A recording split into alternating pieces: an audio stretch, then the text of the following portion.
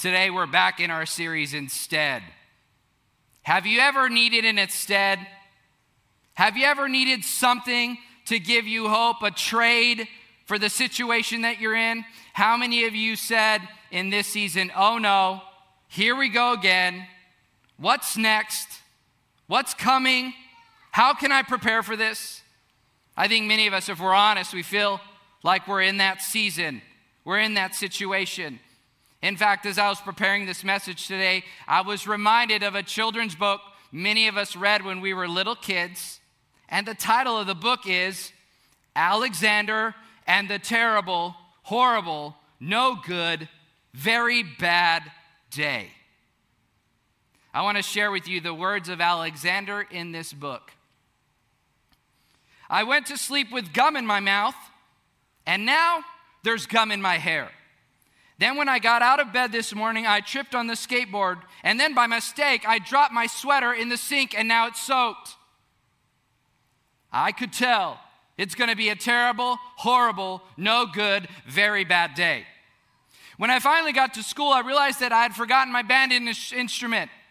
And then the teacher complimented Paul's picture of a sailboat, but she didn't say anything about my invisible castle.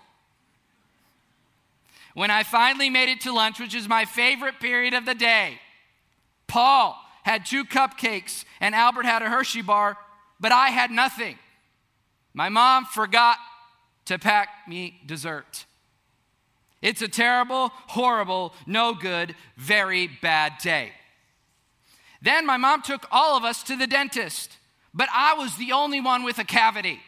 Now the dentist tells me that I need to come back to get it fixed, but truly I just want to move to Australia. As we were going down the elevator, the door closed on my toes, and now my toes hurt. And while mom was headed to go get the car, Nick started bothering me, and I started to cry.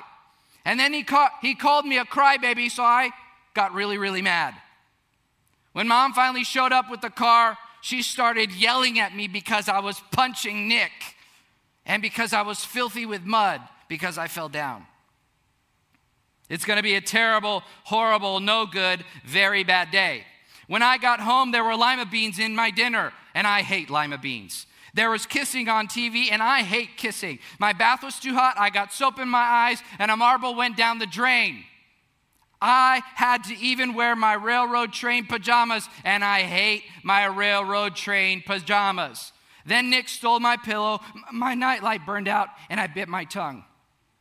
As I was going to bed, I told my mom, it's been a terrible, horrible, no good, very bad day. Mom said, Alexander, it's all right. Some days are like this. Tomorrow will be better. I think if many of us were honest, we can relate to this story because 2020 has seemed to be a terrible, no good, very bad year. And we wonder, will tomorrow be better? Will next year be better? Does God really have an instead for me? Well, I want to reassure you that everything that I see in the Word of God is that He has an instead for you. He wants to give you hope in this season. He wants to encourage you in this season. I want to encourage you to hold on. Don't let despair drag your heart down. Let God encourage you in this season. In fact, I've titled my message, Instead, Things Are About to Improve. Things are about to improve. I want to invite you to join me in Matthew chapter 5, verse 1. We're going to look at the Beatitudes once again. This is Jesus giving the Sermon on the Mount. And He's encouraging those who are listening to Him to keep going, to move forward. So open up your Bible, open up your Bible app, open up your Westover app. Let's look at the Word of God together. Matthew chapter 5, verse 1 and following. Now when Jesus saw the crowds, He went up on a mountainside and sat down. His disciples came to Him, and He began to teach them. He said, Blessed are those who mourn, for they will be comforted. God, we come to You in this moment. We ask You that You would give us an instead that provides comfort to those of us who are mourning in this season. We need You, God, in Jesus' name. And all of God's people said. Amen. What's interesting about this passage is that these folks who were there listening to Jesus, they needed hope. Anytime you're in a difficult moment, has someone told you to sit down? I need to share something with you. This is exactly what Jesus does. He says, hey, I need you to sit down. There's something I need to share with you. They were frustrated. They were overwhelmed. They felt like they didn't have any hope. And he said, blessed are those who mourn, for they will be comforted. Well, today I want to share with you 3 steps to take to see things improve, to discover the comfort of God and move forward in this season. Number 1, to see things improve, trade sorrow for joy. We happen to live in a culture that says, tough it out, walk it off, pull yourself up by your bootstraps. But what do you do when your bootstraps break? For many of us, what happens is we get frustrated and we get fed up. We go into despair, we get depressed, and we feel like there's no hope. But many of us, we forget that pain is par for the course if you're a believer. Pain is part of humanity. It's part of being in the human condition. And we're going to experience pain. In fact, many of the greats of faith experience a significant amount of pain. Listen to this. Job lost his wealth, his family, and his health. He should have lost his friends because his friends were terrible. He should have gotten rid of them. They were captains of discouragement in his life. Paul was beaten and thrown in jail several times, and he was even shipwrecked. David, he was overlooked by his dad, mocked by Goliath and his brothers, and the king put a price on his head. In fact, David, the writer of Psalms, what you hear from the Psalms is many times he's lamenting the situation that he's in. He's saying, God, don't you see that I'm struggling? Don't you see that I'm having a hard time? Are you blind to what's happening in my life? What's interesting about the Psalms, which are songs, is that 70% of the Psalms are songs of lament. In fact, we have a book of the Bible in the Old Testament called Lamentations. In other words, the people in the Bible had pain just like you and me. They struggled just like you and me. But what was different? If I can be candid, this season's been tough for me. It's changed how I do ministry. It's changed how I do life. It's changed where I go and where I don't go and how I live and the fact that I have to wear a mask and all these other things. It's been painful. It's been an adjustment. And I began to wonder, I've been wondering for the past couple months, how is it possible that Paul and David and all of these greats of faith were able to keep going in spite of the difficulty? And what I realized is that somewhere in the quietness of them talking with God, he gave them a proper perspective of the pain. They came to the realization that God could turn their sorrow into something else. In fact, Psalm 30 verse 5 says this, weeping may stay for the night, but rejoicing, it comes in the morning. You may be in a season where you're weeping. You may feel like this is a midnight moment, but I want to reassure you today that rejoicing is coming in the morning. If you're just willing to hold on to Jesus, there's going to come a moment when you can rejoice. Joy is coming. Joy is coming. Things are about to improve. I don't know when that's going to happen, but I know that he who began a good work is faithful to bring it to completion, that he'll never leave you or forsake you, that he's going to make sure you get to the end. He's going to make sure to minister comfort to you in this season so that you can rejoice about his faithfulness in the dark season. You know, the world tells us that we need to pursue happiness, but God wants us to pursue him. God wants us to pursue him. Happiness is external, but joy is internal. Happiness is temporary, but joy is eternal. The Word of God tells us that the joy of the Lord is what? It is our strength. How is it that we can rejoice in the difficult moments? It's not that we rejoice that we're in a difficult moment. We actually rejoice because Jesus is in the fire. He's in the boat. He's in the storm. He's in the challenge. He's in the dark moment. And I'm here to tell someone, I don't know who I'm talking to today, but I'm here to tell you that Jesus is with you.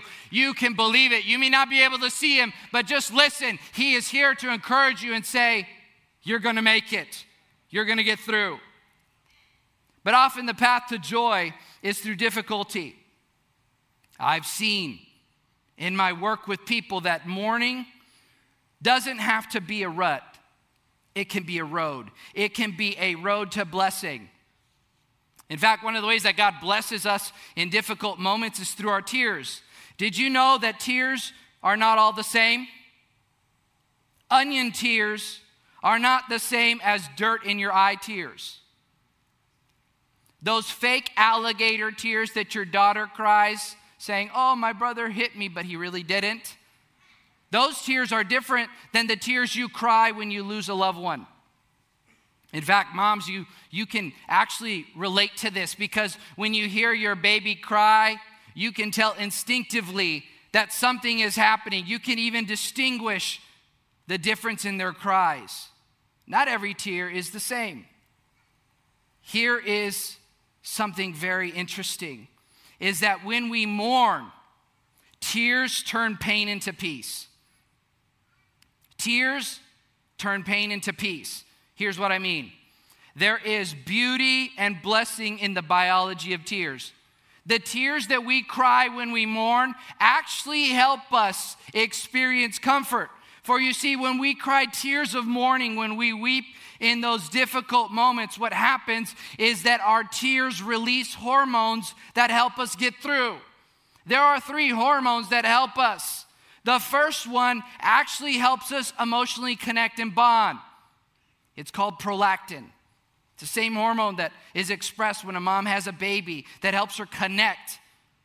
That same hormone also helps form new brain cells. So when you're in a mourning season, God can still renew your mind. He can still encourage you. Your brain and your mind can still be transformed. That's why when you're weeping in a moment and then you get through it, you're able to realize in your mind that God got you through. The second hormone actually releases a chemical that reduces stress. Stress is a silent killer. But when you mourn and you shed tears of mourning, it provides comfort to you and it gets rid of the stress. And then the third hormone that is released is actually a natural painkiller. It's very similar to morphine, but it has no side effects. That's why when you cry tears of mourning, afterwards you often feel much better. There's hidden blessing in the tears that God has given to you. In other words, tears of mourning help us connect, grow new brain cells, reduce stress, and it takes away our pain. That's why we can weep in the presence of God. That's why I encourage you to weep in the presence of loved ones, because in the process of that mourning, God provides comfort. He blesses you when you mourn, and you will be comforted. Number 2, to see things improve, share your troubles. Share your troubles with someone else. We here at Westover, we believe that we are better together. What that means is that there's something that happens in the connection. There's something that happens that encourages us. We are better together, but I also want to suggest to you that we are worse apart. When we're disconnected, we're actually worse than we were if we're connected. I often say this, and I truly mean this, and I want you to hear this. It's okay to not be okay, but it's not okay to walk alone. It's okay to not be okay, but it's not okay to walk alone. We were created for community. We were created for connection. In fact, in Genesis, it says that it's not good for humanity to be alone. I'm going to create a helper to come alongside Adam. The same is true for us. We're created for connection. We're intended to be connected with one another. That's why we need to share our troubles with someone else. In fact, researchers have discovered that in the brain there are these brain cells called mirror neurons. And what what those mirror neurons do actually is they allow you to feel what someone else is feeling. When you see an emotional response from someone else, it triggers the same brain cells in you, and it allows you to feel what they are feeling as well. In fact, God challenges us to empathize with other people. Romans 12:15 says, rejoice with those who rejoice. When we laugh, when someone laughs, we often find ourselves laughing as well. And laughter does good like a medicine. So, with that in mind, I want to share with you some pandemic pickup lines to hopefully activate some laughter within you. Number 1, babe, do you need toilet paper? Because I can be your Prince Charming. Number 2, you can't spell quarantine without you are a cutie. Number 3, without you, my life is as empty as a supermarket shelf. Number 4, I saw you from across the Zoom. Please stay there. Number 5, that mask brings out the beauty in your eyes. And number 6, you smell so good. Is that Purell you're wearing? We need to experience joy, and there's something about communal laughter and joy, but it doesn't end there. In fact, Romans 12:15 says this, rejoice with those who rejoice and mourn with those who mourn. When people are sad and crying, God wired us to experience grief and loss with them as well, because what it allows us to do is to connect. And connection is essential in difficult moments. Often we're tempted to isolate and disconnect and pull away. But what God is saying is, I need you to connect, because there's something in the connection that helps you get through. What I've discovered is that in connection, in difficult moments, here's what emerges: vulnerability and empathy. And courageous vulnerability actually activates compassion and empathy. Courageous vulnerability, when we're willing to be vulnerable, it activates empathy in the other person. And I just believe that we need to be a church that is willing to welcome vulnerability and then respond with empathy. Now, I know vulnerability is hard, but it's essential. If we're going to be a church that makes it through, we've got to be willing to create safe places for people to be vulnerable and then to display empathy and encourage them in difficult moments. If we do, we're going to make it. So I have 3 recommendations for you. If you need to share your troubles, here are some things that you can do. Number 1, if you're married, share your troubles with your spouse. They already know that you're struggling. Be willing to go to them. They may not be able to fix the situation that you're facing, but they can encourage you and they can pray with you. And they can help you carry your burden to God. There's this old saying that says, a trouble shared is a trouble halved. There's something in the exchange of that allows us to not feel so burdened. So don't run away from your spouse. Connect to your marriage and connect to your spouse in this season. Number 2, share your troubles with a friend. Create same-gender 2 a.m. friendships. And 2 a.m. friendships are simply this. There are people that you can call or text anytime at night, and they'll pick up and they'll answer you. Do you know that Jesus had 2 a.m. friendships? He had people in his life that he could call on in difficult moments. In fact, when he was facing the cross in the Garden of Gethsemane, he brought the 11 disciples that remained. He brought them together, and this is what he told them in Matthew 26:38. My soul is overwhelmed with sorrow to the point of death. He was vulnerable. Stay here and keep watch with me. If you're in a difficult moment, find a friend. Share your trouble with them. Let them encourage you. Invite people that you know and trust to watch and pray with you. This is what Jesus asked them to do. Watch and pray with me. Help me in this difficult moment. And number 3, share your troubles with God in a church community. Research has found that actually regular church attendance lowers your stress and allows you to live longer. It lowers stress and your mortality by 55%. So if you want to have lower stress and you want to live longer, come to church. Because in the process of community, whether it's a life group or being in church, what we do is we connect together. We worship together. We discover God more deeply through His Word together. And we pray together. In fact, if you're here and you're mourning, you're in a difficult moment, I want to invite you at the very end of the service. Members of our prayer team are going to be here to pray with you and to encourage you. If you need prayer and you need encouragement, connect with someone from our prayer team. And if you're online, just click on the meet and greet moment and ask them to pray with you. They're going to encourage you in this moment.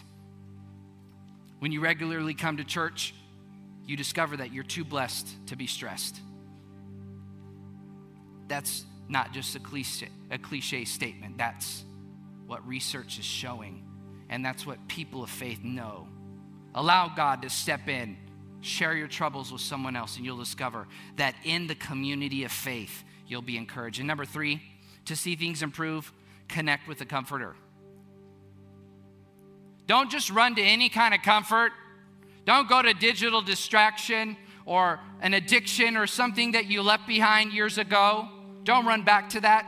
Connect with the comforter. And the comforter is the Holy Spirit. In fact, Matthew 5:4 says this, "Blessed are those who mourn, for they will be comforted." That word comforted is the same word that's used for the Holy Spirit. It's the Greek word paraclete. Any of you who have studied the Bible in Greek, you know that paraclete is the word for the Holy Spirit. What this passage is saying, and I'm going to reinterpret it for you so that we can understand it more fully. Blessed are those of you who mourn, for they will be blessed by the presence of the Holy Spirit. The Word of God tells us that the Lord is close to the brokenhearted and those who are crushed in spirit. We can be blessed when we mourn because God shows up. I was thinking about a passage in the book of Isaiah, and I want to share it with you. There's something about this passage that just stirs my heart. It's Isaiah 61, verse 1 through 3. In fact, these are the verses that Jesus proclaimed when he was here on earth. He opened up the scroll and he proclaimed these words, and I want to proclaim them over you today. The Spirit of the Sovereign Lord is on me. He has anointed me to comfort all who mourn and provide for those who grieve in Zion, to bestow on them a crown of beauty instead of ashes, the oil of joy instead of mourning, and a garment of praise instead of a spirit of despair. Even in the Word of God, we discover that God has an instead for you and I. When we are in a moment when we feel like everything is burnt down, God gives us a crown of righteousness, a crown of glory that is imperishable. He puts jewels within our heart that allow us to realize that we're going to make it. He also gives us the oil of joy instead of mourning. Now, the oil represents the anointing of the Holy Spirit. So if you're mourning, God wants to provide the anointing for you.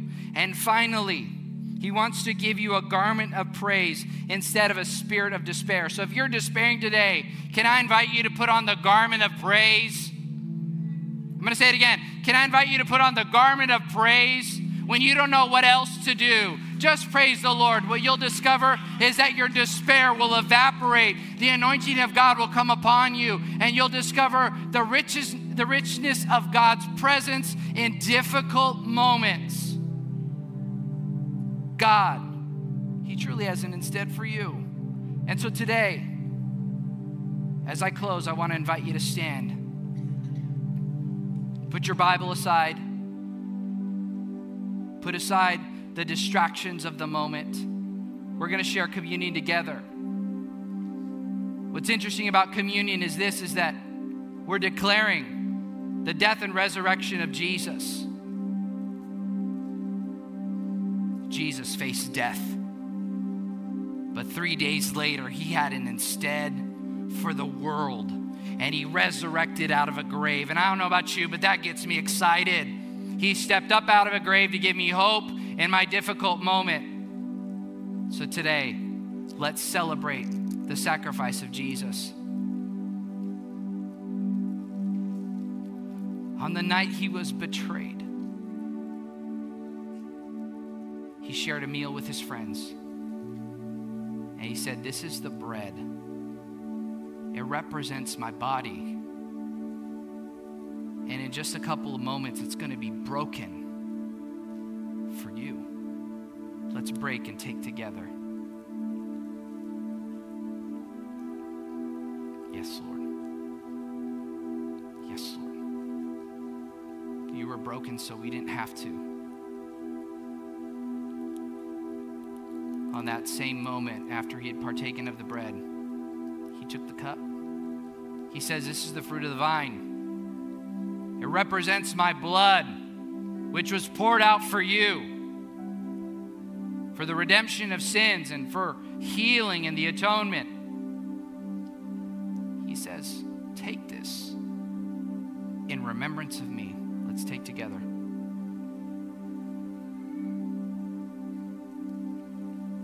I don't know where you're at today, but I want to reassure you that God has an instead for you.